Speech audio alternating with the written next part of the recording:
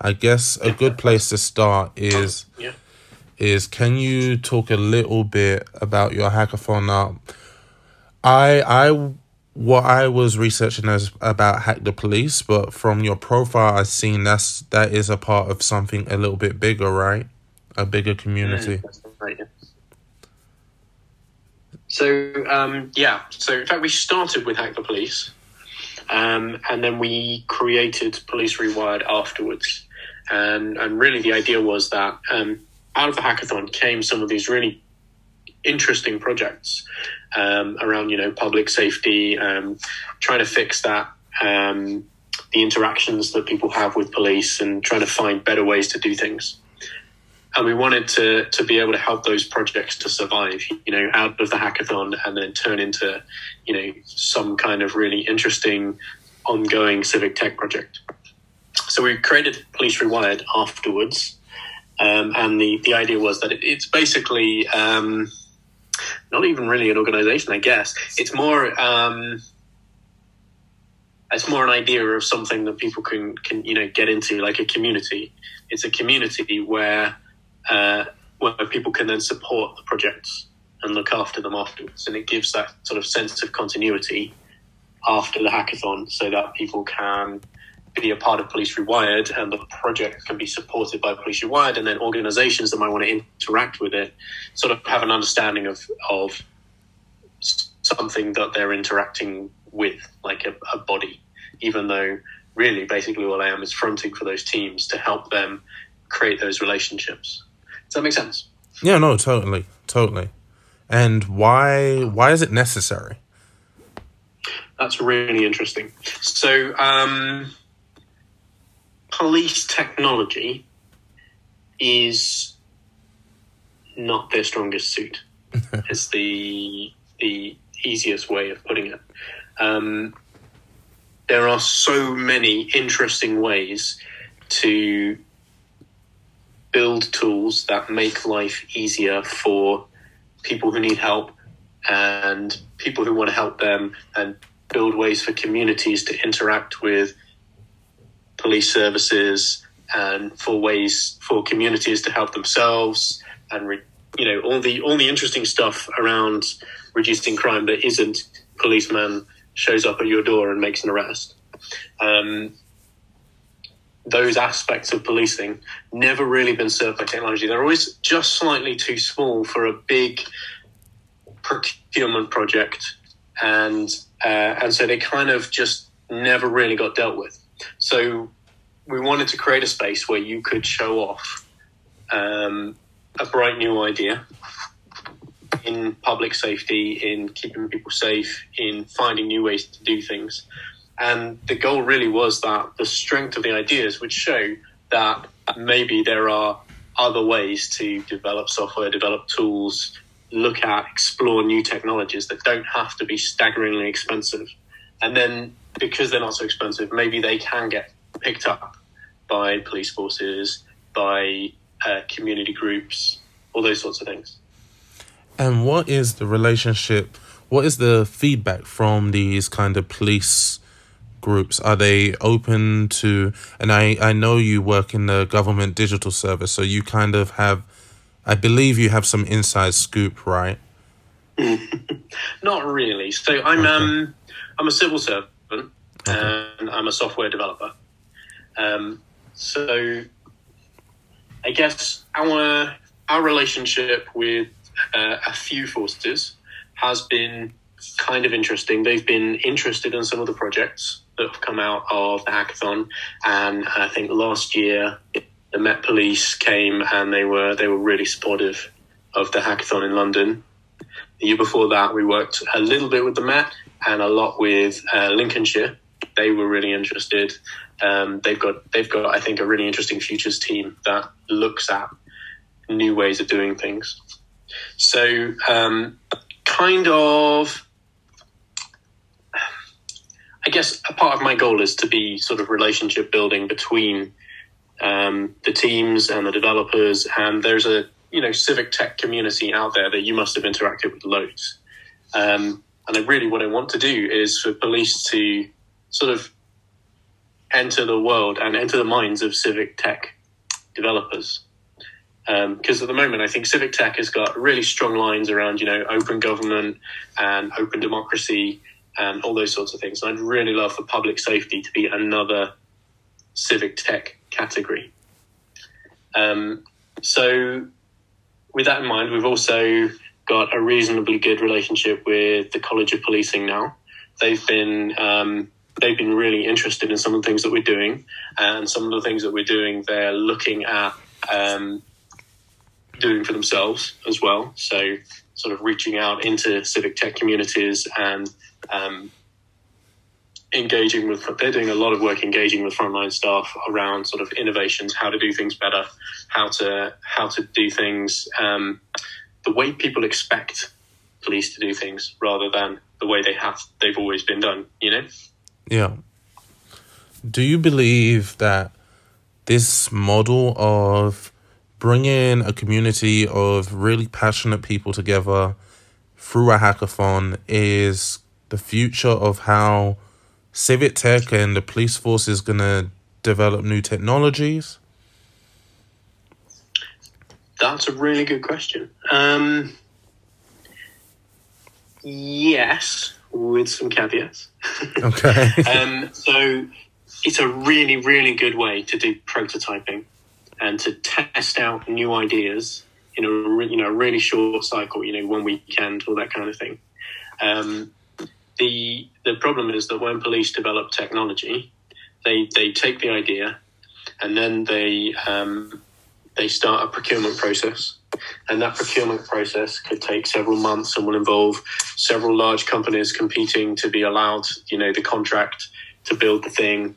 And through all of that, through all of sort of, government procurement processes, a lot of the idea and a lot of the spark gets lost.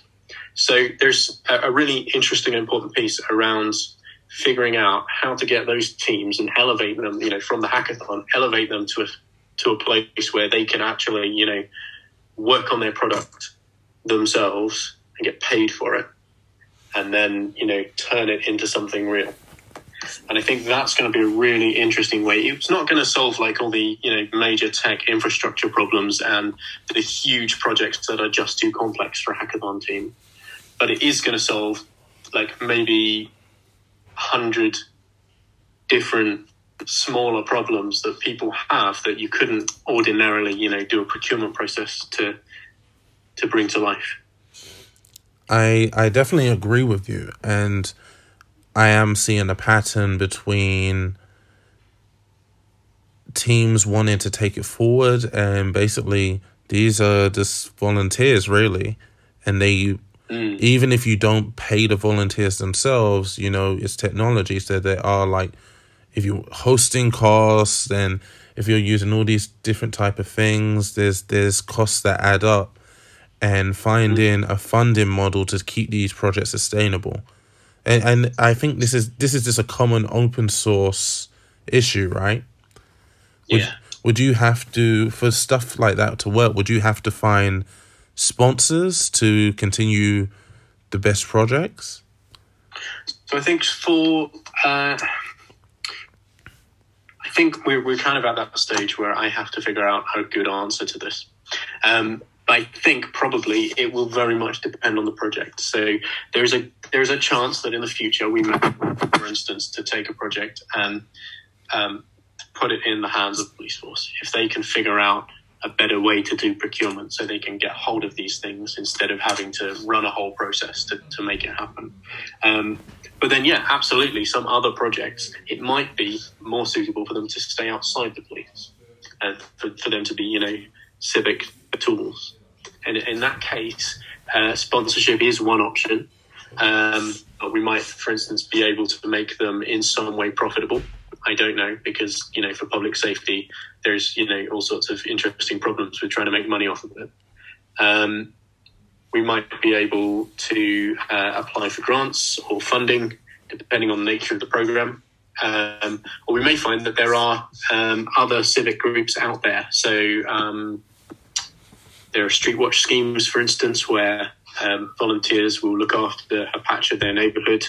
and things like that. And some of those schemes have a subscription or payment or sponsorship model of their own, and so they might, for instance, be able to employ a piece of tech if that was going to help them to do their jobs better. It's really difficult to say because we've only really been running a couple of years, and we've only this year got some projects with teams around them that we might be able to take all the way. And what was the feedback from the participants? Are you finding a lot of people are really interested in civic tech? Because I asked that question because when we talk about technology, or at least when the media talks about technology, especially here in London, they're talking about fintech, they're talking about insurtech, prop tech, all these different types of techs, except civic tech, except gov tech. The media is not really talking about these sectors of technology. That's a really interesting question. So certainly from our participants, I really got a strong vibe of, excitement about doing something that was going to, that could help people. You're right. I don't see much talk about GovTech and civic tech in the media. That's a shame because I think there could be some really interesting conversations to be had. There is a strand of it that occasionally appears where people start talking about smart cities or people start talking about environmental tech, things like that, which I guess crosses over into civic tech. But you're right. Public safety tech, I don't think, is even a part of the language. And do you think it will evolve, especially over time? Because especially with things changing now, governments changing administrations and kind of philosophies changing globally, do you feel this is a space that's just ripe for growth? The answer is I don't know. I don't. I think there's there's open source software movements and there are civic tech movements, and they're not going to go away. Like, there are still all the passionate people, and there will be more passionate people coming out of universities, full of really good ideas that want to take these things forward. I can't relate it at the moment to sort of government policy. I think maybe I just don't know enough about the trends and the way things are going. I've really only been playing this game a couple of years. So I have this goal in my head around, police tech and public safety tech becoming a part of civic tech and being a sort of, a matter of public interest. It's interesting. It's software. Sorry? It's interesting because as you talk, I'm thinking about, where have I ever seen anything on the TV about civic tech or public safety tech? And the only cases that really comes to mind is using cameras and facial recognition and border, like stuff at the borders, like UK border or American border, like border. I don't know what they would call it, just like border technology, I guess. But there currently is not really a ecosystem around that.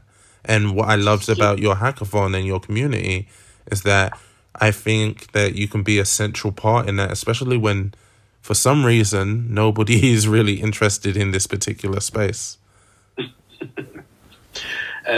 Yeah, it's interesting. It's taken us a few years to grow the community to a size where a project could get started and then some more people could jump on and so on and so forth. So I think it's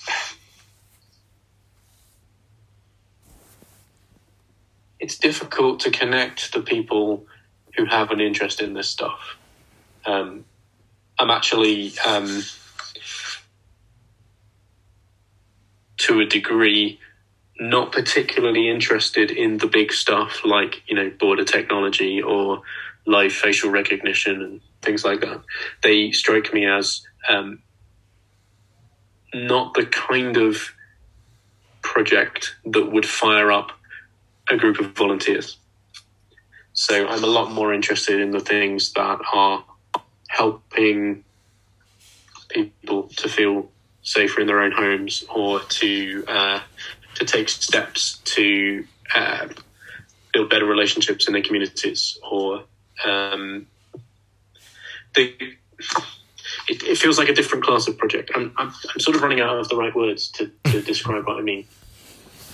And you kind of touched on something that I thought was interesting about, you touched a little bit about universities.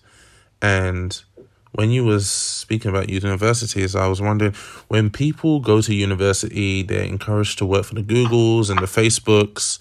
Open source doesn't really come to mind, or even communities that like yours are not. Maybe the universities don't know about them. Maybe it's not on the radar.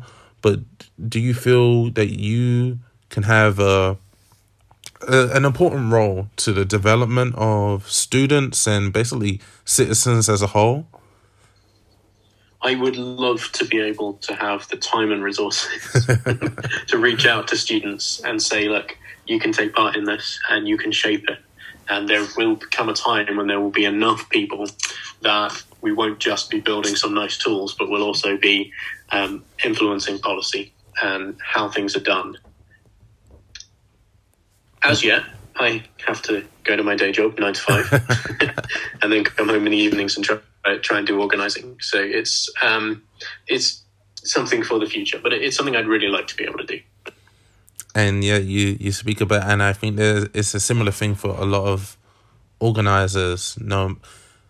A lot of community organisers, they have their day job and they're just so dedicated to whatever the cause is. They will come home and try to organise with other people in a similar situation as them. Do you feel that this can grow? Would you want this to be your day job? That would be lovely. Yeah. It would be lovely to be able to do this full time, but I have to pay the rent. Yeah. And I'm not sure yet we're in a position where there's really a good funding stream for the way I work, or the things I'm trying to do. So there's a degree to which we're kind of going to have to prove ourselves. Yeah. And then maybe after that we can apply for funds to continue what we're doing, grow the community, or become that group that sits between civic tech and policing, or something. There's models that I haven't really even had time to think through about how we could exist in the future.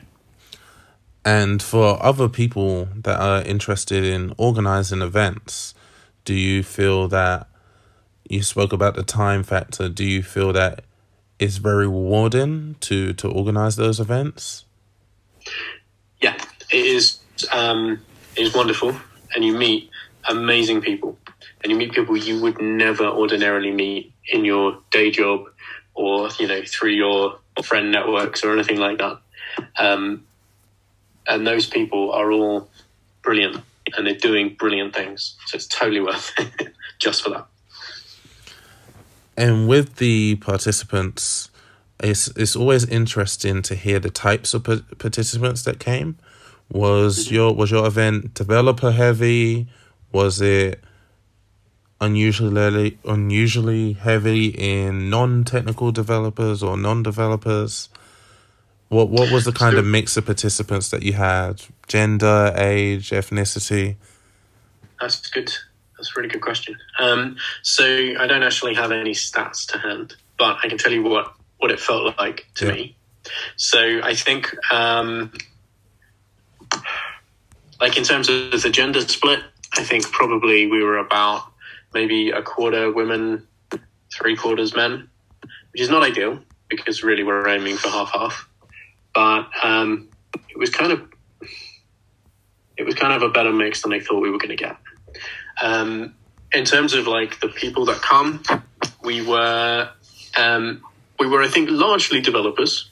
There's a real there's a real thing that happens when you tell police officers that people are going to listen to them about their ideas about how things can be better, and they flood you. So we sort of deliberately winched back on places for police officers, which I think worked out really well in the end. I think we had like maybe between 5 and 10 police officers. So are you saying? And they were working with developers and things. Sorry? Are you saying a lot of police officers wanted to enter the event as participants? A lot of police officers wanted to come along, share their ideas, work on a team that was trying to build something. Not many of those police officers also had software development skills, which is kind of why we had to try and balance in favor of software developers and designers. And that's really interesting from the police's, because I would imagine if the police officers themselves see problems and they want them solved, because they just want things to happen better. But I would imagine the system is kind of constrained in funding and all these different issues where especially technology is probably not their highest priority. Right. So police forces are really good at what they do. Fighting crime, pursuing criminals, all those sorts of things. They are not really set up to be software houses. So what tends to happen is forces themselves very slow to respond to police officers with ideas about how they could do things better.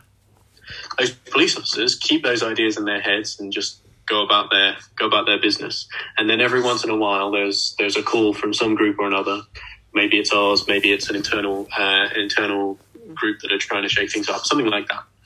And they literally just flood their ideas. So, for instance, the College of Policing at the moment are running a collecting scheme, for want of a better word. So they're collecting ideas from police officers about how things could be better. It's not just tech ideas. It's broadly speaking just how policing could be better.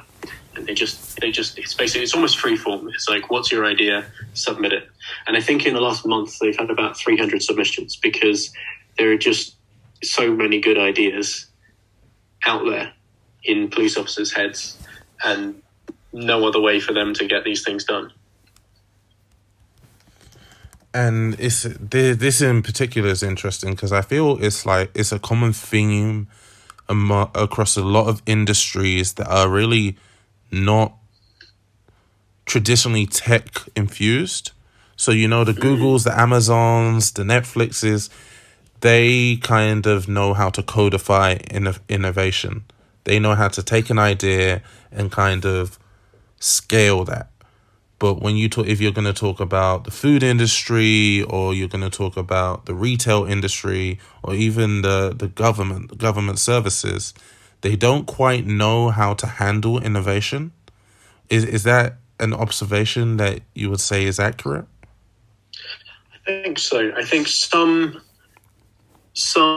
organizations, as you say, are better at it than others, and there are the traditional tech-infused ones. I'd actually count Government Digital Service as one of the more tech-infused services. So Government Digital Service was founded by a number of tech industry folk who, for whatever excellent reasons, found their way into government. But you're absolutely right. And I think police forces have this huge challenge ahead of them to adapt and become nimble in the face of technology changing almost every day, Yeah. It encourages me the role communities and hackathons can play in kind of this kind of outsource R&D hubs.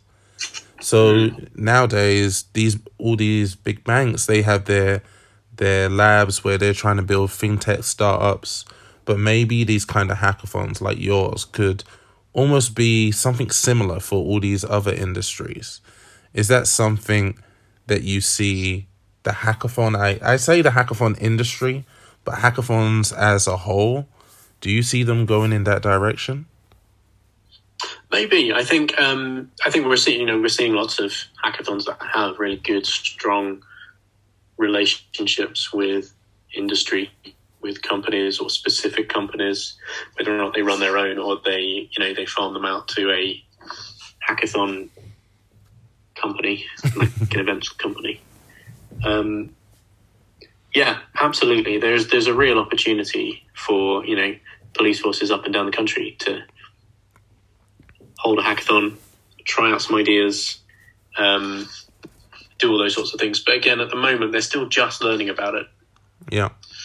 And that's what inspired me to do the podcast and do the blog, to push it out there and kind of show people, oh, this is what's going on literally all across the world.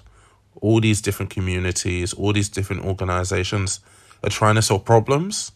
And this is the hackathon structure is a pretty solid way of trying to solve problems without any high cost or high commitment. So I definitely thank you for all the work you're doing. And my last question would be more on the participant side. If somebody is interested in civic tech or policing and they're not too confident in their abilities or whether they can contribute to hackathons, what tips would you give them? I love that question. I don't think it necessarily applies only to policing, because I think you should go to a hackathon without already having background knowledge or expert knowledge of the domain. You should come, and one of the big goals of hackathons is to bring in fresh thinking and new ideas. So don't worry too much about not knowing anything about policing, because there will be problem statements and there will be police officers to talk you through how policing is currently done and where those opportunities are to do it better. But if you want to learn a little bit about software development, there are plenty of hackathons that will support you through that, and ours is one of them. So if you want to come along and you just want to try something out, and maybe that something has a policing theme to it, doesn't have to solve the world's greatest problem, but it could be your first attempt. That's great. And if you're interested in learning a little bit more about software development, one of the projects we've got on at the moment, Police Rewired, is a study group for Python. And in fact, we're using materials that were released by the NSA in America under a Freedom of Information request. So, curses, I've forgotten his name. Anyway, some chap on the Twitters submitted a Freedom of Information request to the NSA for their Python training materials. What he got back was their full internal training course. So he scanned it, popped it up on the web, and at the end of March, we're running a study group to look at all of that material and to learn Python from scratch as beginners. So one piece of advice I could offer people would be that if you want to, come along to our study group. No, that will be amazing. I definitely encourage everybody to join the study group. What you're doing is amazing. I'm always inspired by all the community organizers. I think over time, the tech industry has developed probably not the best name, especially as over time went on. But one thing that I see consistent is the intent for developers and small communities to want to do good and want to solve problems. And Police Rewired is a great example of that, along with many, many other communities across the world. So I just wanted to thank you for sharing your insight about your hackathon and hackathons as a whole.